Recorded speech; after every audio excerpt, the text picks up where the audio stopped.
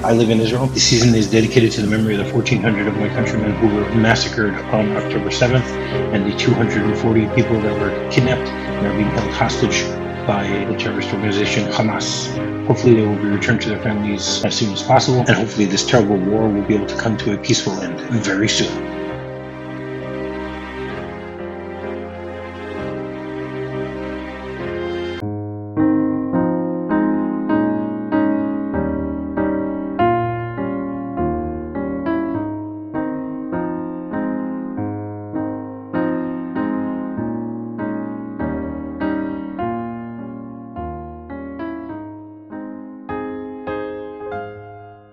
Hello, everyone, and welcome to minute 37 of season 6 of MovieRob Minute, the daily podcast where we take a Capra-esque journey through the 1946 classic, It's a Wonderful Life, 1 minute at a time. I'm Rob, and joining me once again today is Richard Kirkham of Kirkham A Movie a Day. Welcome back to the show, Richard.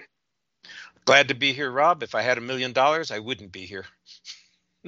No, maybe you would. Even if you had $1 million, you'd still want a podcast, wouldn't you? I'd still podcast, but I'd probably do it from a palatial estate someplace else. Okay, that's fine. So you wouldn't be where you are, not where you wouldn't be. That's right. You wouldn't be here. Okay. That's it. Okay, that makes sense. All right, so minute 37 begins with the brothers reuniting and ends with George being left alone once again with his thoughts. So yesterday we ended things with George and Uncle Billy waiting at the train station for Harry to show up, and Harry then does show up, and we get to see right at the beginning of this minute that he's not there alone, but George and Uncle Billy don't notice that yet. They're still waiting for it, and then the minute starts off with, "Oh, am I glad to see you?" And then Harry goes, "Say, where's Mother?" "She's home, cooking the fatted calf." Have you ever heard that phrase before? I have. It's actually a biblical phrase. That is correct. Do you know where it's from? From the story of the prodigal son. That is correct. In the New Testament. And it basically is a festive celebration or rejoicing for someone's long-awaited return, which yes. I had never known that, until I looked it up, I've heard this phrase used many times in this movie, other movies, whatever. Never made any type of, connection to the fact that it comes from biblical times. The idea basically is to take, your fattest and best piece of livestock in order to use it at this festive meal. Celebration. Well, I think it was very typical in earlier times to use phrases that made reference to, biblical stories, for instance, or historical events. It's a little bit like slang that people shared. They've got cultural familiarity with certain things, so people understand what you're talking about when you use a phrase or you make a reference to a character or a person in history. I'm not sure that we're still doing. I mean, we do that to some degree, obviously, but I don't think the biblical references are nearly as ubiquitous as they were 100 years ago. No. It's because now we have the internet. That's it. Now the things that the people talk about are TikToks, That's it. Everybody knows the TikTok or the viral video that, or the meme or whatever it is. Exactly. Oh, you've seen that meme, and I'm going, no, I haven't. I need to catch up. That's right. And then he goes, "Come on, let's go." And then Harry realizes that he's made a little bit of a mistake here, and he goes, "Oh, wait a minute. George, Uncle Billy, I want you to meet Ruth." It's an interesting way for him to introduce Ruth, whoever she may be. We will find out in a few seconds, but it's just very strange. Harry has come home. He's been away for 4 years, and he just spent however many hours on the train with Ruth. But as soon as he sees his brother and his uncle, he's totally forgotten about that fact. She's a she's an afterthought at this point. Whoever she may be, and Well, so yeah, Harry's dumping a surprise on them, which is a little bit strange, but yeah, especially this kind of surprise. that's right. And then we get a hello, how do you do, Ruth Dakin, and then Ruth actually corrects Harry and says Ruth Dakin Bailey, if you don't mind. And Yeah, then George does a double take, huh? And Harry goes, well, I warned you, I had a surprise. Here she is. Meet meet the the wife. wife. It's an interesting way, meet the wife, as opposed to why don't you meet my new wife Ruth or whatever. Just meet the wife. I don't know. I just found it a little strange that that's the way that Harry refers to Ruth. I think I think the way brothers talk to each other, there sometimes is this little shorthand that they do. They had an earlier scene. Remember when they were getting ready to go to the party where they're, cryptically making comments to each other all the time, talking in a little bit of shorthand. And I think it's another one of those things that, and especially when he is pulling a surprise, he hasn't told them before. He didn't write to them ahead of time. He didn't send them a telegram that he was getting married. This is a way that he can casually toss it off and produce the surprise effect that he's looking for. I think Right. that's a smart ass brother comment. Okay. That's fair. I mean, I would assume that Ruth would be somewhat offended that that's the way she's being introduced, even if it's a smart ass brother comment. It's not. I wouldn't say it's appropriate. Well, I would certainly Hmm. say it would not be the appropriate way to do it in 2023, but I tell you what, in 1932, probably wouldn't be perceived as being nearly as offensive. Or if it was offensive, nobody would speak about it. Right. Okay. Right. That is fair. So I mean, there are tons of people that I found. I found a whole list of people that have been named Ruth, and there's two that I'm going to talk about because they're both connected to a candy bar.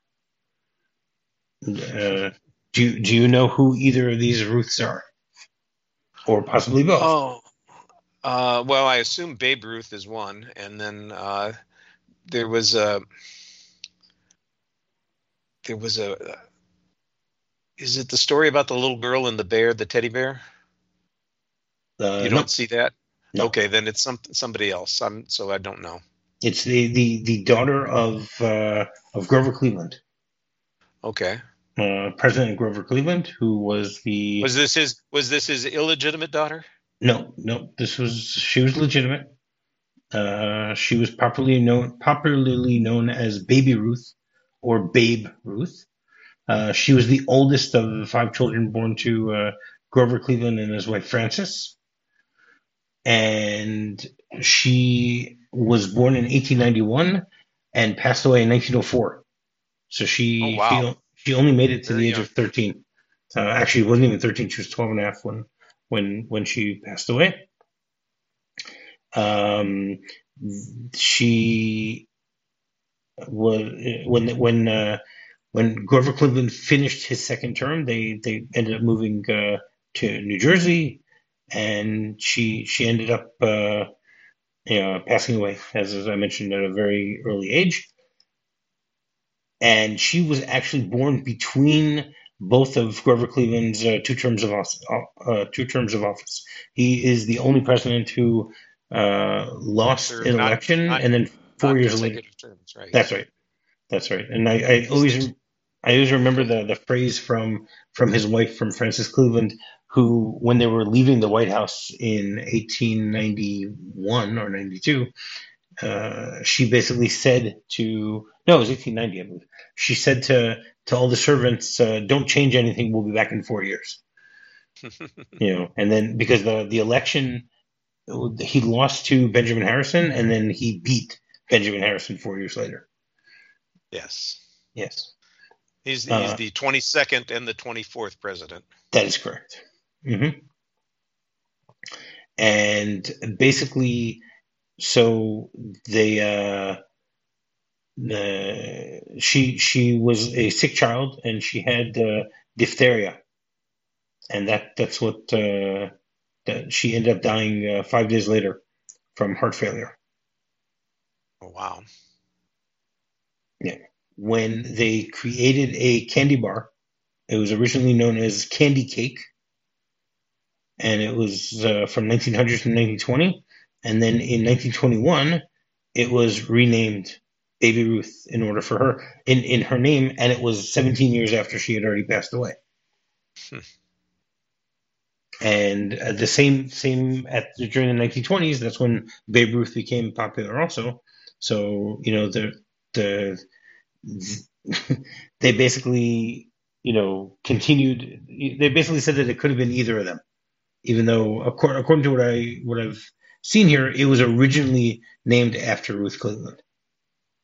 Even though, Well, my guess is that there's a legal issue here that they didn't want to pay anybody for using the term Babe Ruth candy bar, so they'll say Baby Ruth and they'll just say it's named after the president's daughter. The one who died 17 years ago, the one who was born 35 years ago, and it's and the one that's probably faded from memory, but that's what we'll tell people. That way we can use the candy bar name and still get away with it and not have to send any money over to the baseball player.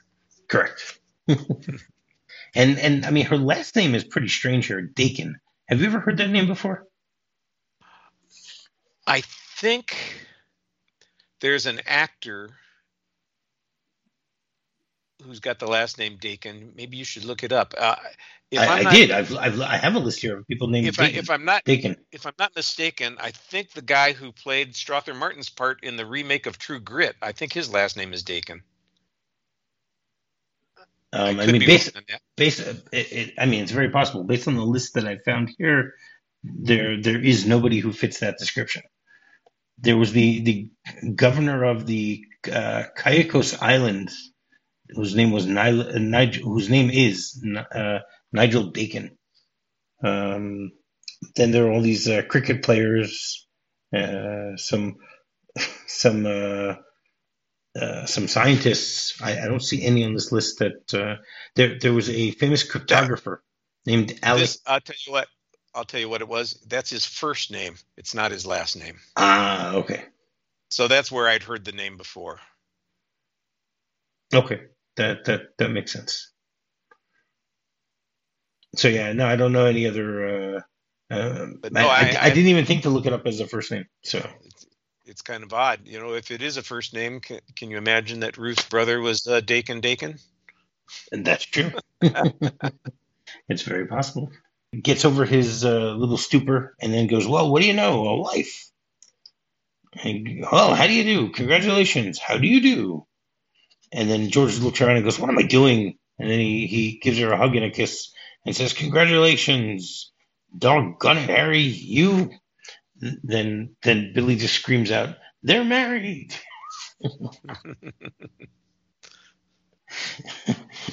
And the response that you hear afterwards is George says, "Why didn't you tell somebody?" And then Harry goes, "Come on, Mrs. Bailey, I can't wait to see everybody's reaction." And then Yeah, he George, knows he's trying to spring a surprise. that's right. And then George starts walking with her, and he goes, "You're really married?" "Why, yes. What's a pretty girl like you doing marrying that two-headed brother of mine?"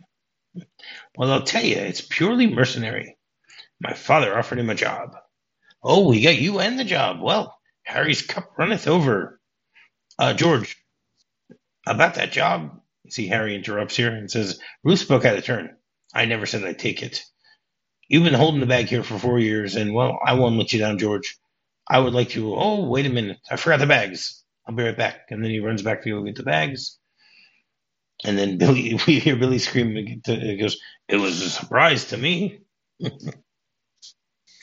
So, it's funny that, that she says that it's purely mercenary.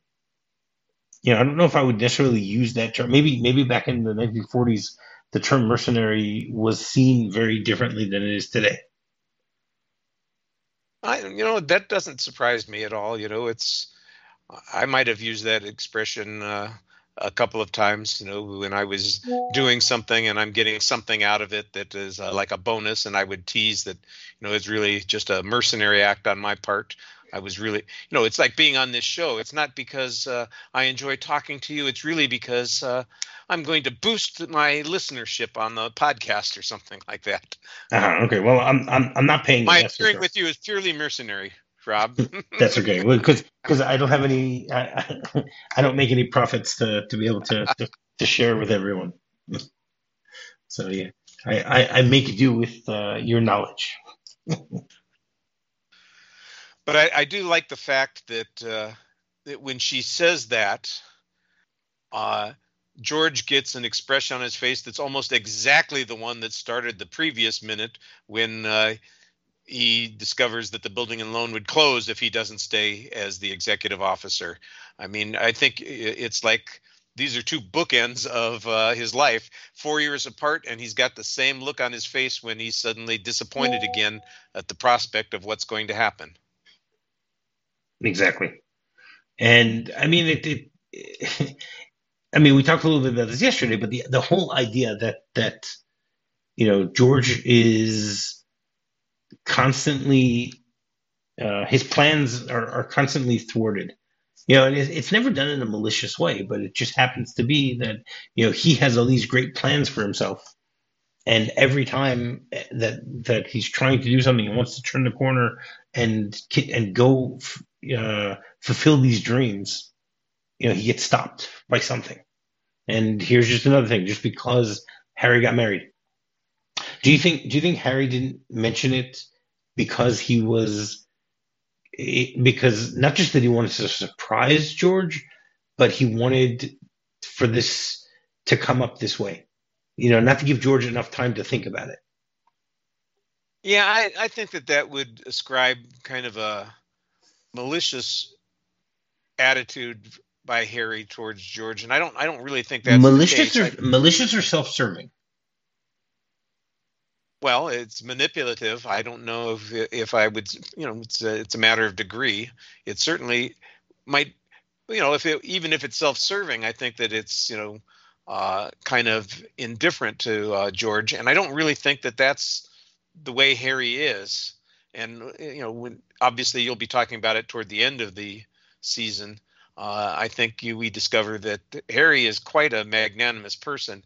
I just think he's impulsive, and he likes the surprises, and he does things in a particular way. I think that's Harry's nature, and Okay, and I and don't that's think fine. I'm not trying. I, Uh, I don't think I would ascribe it to trying to pull a fast one on George. Not necessarily trying to pull a fast one, but the whole idea is that it's a known thing. I mean, it doesn't sound as if they eloped the night before. It sounds like they've been married already. Let's say at least a few weeks, if not longer, at this point.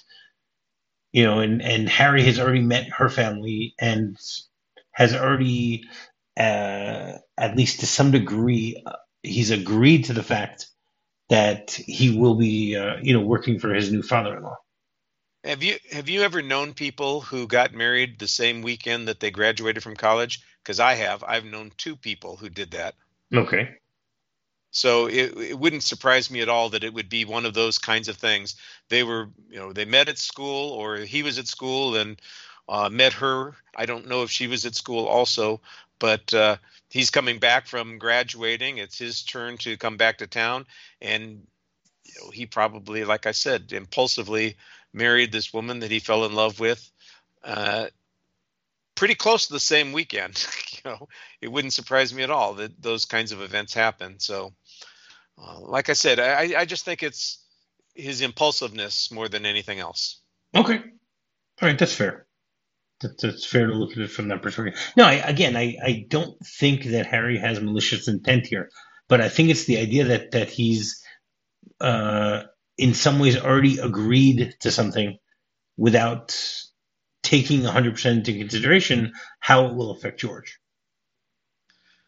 Yeah. I think that's what it comes down to. It's not. I don't know if it's being really selfish, but it's also thinking of his needs. Yeah, well, I think like a lot of things, people don't always think about the unintended consequences of their acts. Correct. Right. Even though right away he knows and pipes up about the fact that I know I'm supposed to take it over and that I'm here to do that. But I Yeah. don't know how much George really buys it. Because I think also Harry knows George. So the question there is okay, does he think that George is going to just, give in and say, okay, you know what, I'm not gonna let you miss your opportunity, so I'm Well, gonna stay and do. yeah, we never see that conversation. No, We just know what George is like. correct, correct. Because if I remember correctly, I think this part of the movie is the only part where we even see Ruth. I don't think we see her later on or anything like that. Even I even at the I party at have the to end. think. I was I- going to say, because that seems like it would be a natural, but I don't remember. right. I There are a lot of don't. people in there at the party at the end. That's true, but I don't recall seeing her there. It is possible. I'll have to go back and I'll have to go check the tape, as they say. Yeah, All right. just to see if she actually appears there. But I mean, for sure, she never appears in anything else. That's the only place where it's possible that she appears. Well, she is in the wedding scene or the party scene where they're celebrating when they get back to the house. Right, but Yeah, I don't remember you're if we right. see her at George and Mary's wedding. Right. I don't recall if they're actually there. I mean, we're obviously not there. We have another few weeks still till Yeah. till we'll get there. I'll have to try and keep that in mind uh, when we get to the wedding. But I don't think that they're there. Um, yeah, it's this is I wouldn't necessarily say it's a throwaway character, but it's a character who is here just for this plot point. Yeah. It's a plot point. I mean, looking at the wedding itself, I don't even see Harry there. So Well, yeah, I don't I know. jumped ahead and I'm looking at that closing scene. I will say that I don't see her in any of those scenes. Correct. Yeah, because I don't think also that Harry maybe Harry doesn't live in Bedford Falls. That we don't know. So yeah. Well, not during the war, he didn't. Well, no, obviously not. But no, but was his family still Yeah, in? we don't know. You're right. Well, I assume that he's living wherever the job was I think they for mentioned Rochester, didn't they? the glass factory. Yeah. Yeah, I think they mentioned. Yeah, I think they talk about it. We'll talk about that a little more tomorrow, I guess. Okay. At this point, George just is left alone, and we see that he's just contemplating things once again. And just like Clarence said yesterday, we already know what's going to happen here. Yeah. It's not there. There isn't much of a debate as to what's going to happen to George here. He is going to make This that is true. decision. Right. All right. So, do you have anything else for this minute? I do not. Okay. All right. So every Tuesday we have a segment called Off the Beaten Track, and this season we're telling stories about uplifting experiences. So I'm assuming that Richard has some sort of story, anecdote, adventure, misadventure, something that's happened over the course of your life that is related to some sort of uplifting experience that you've had. So why don't you tell us Well, that? it was an uplifting moment in a downcast time. Uh, I lost my wife 5 years ago. It's maybe one of the most emotionally wrenching experiences I've ever gone through, and it was tough. And I have family members that I don't know very well. I visited them when we were kids. We would drive across the country. Uh, and see my mom and dad's families back in Battle Creek, Michigan. We lived in Southern California, and they came from Battle Creek, Michigan.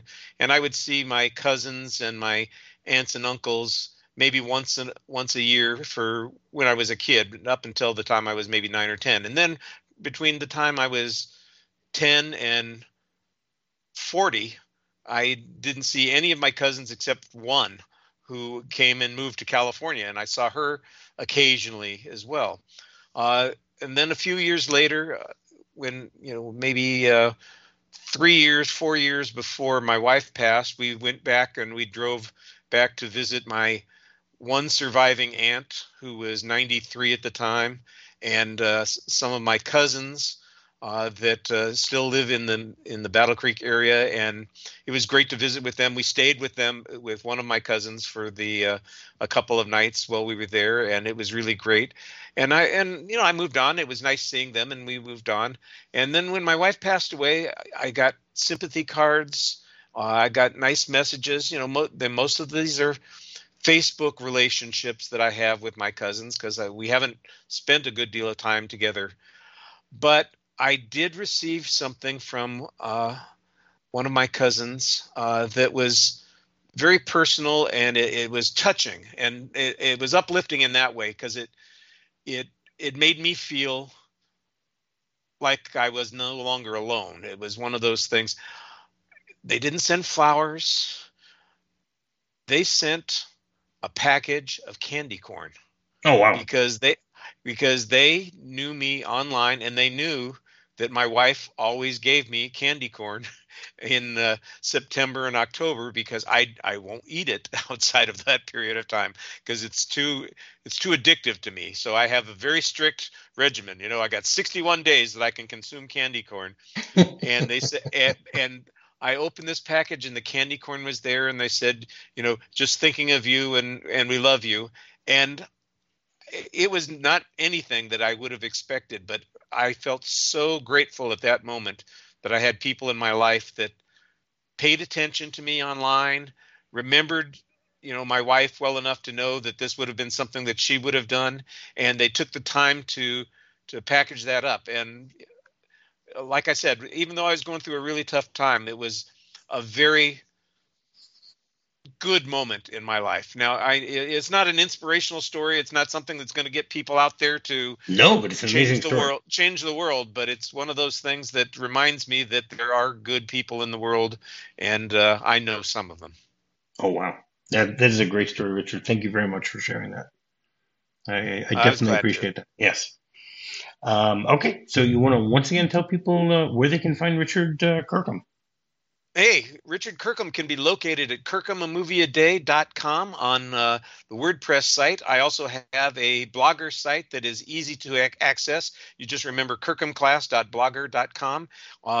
That one has all the links to my other sites on it as well, because I do have the Strother Martin Film Project. I did 80s Nostalgia Central, and I've got some other projects that are listed there as well, and you can find links to all of those projects on that site. But on a weekly basis, you can find me on the Lambcast, where I am the host of the weekly podcast of the Large Association of Movie Blogs, which is a collective of 2,000 plus movie bloggers. And we have various bloggers and podcasters join us each week to talk about current films, to talk about past films, to make up lists, to argue about actors. We have all kinds of conversations, and MovieRob has always been a part of those conversations as long as I've been on the show. So look us up there at largeassmovieblogs.com. All right. And while doing that, you can go rate, review, and subscribe on any podcatcher you might be using to listen to the show. Finding me is very simple. Just do a quick search for MovieRob Minute. You can find me on Facebook. You can find me on Twitter, which is now X.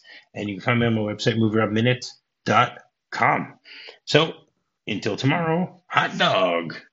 Hot dog! I love you truly, truly, dear.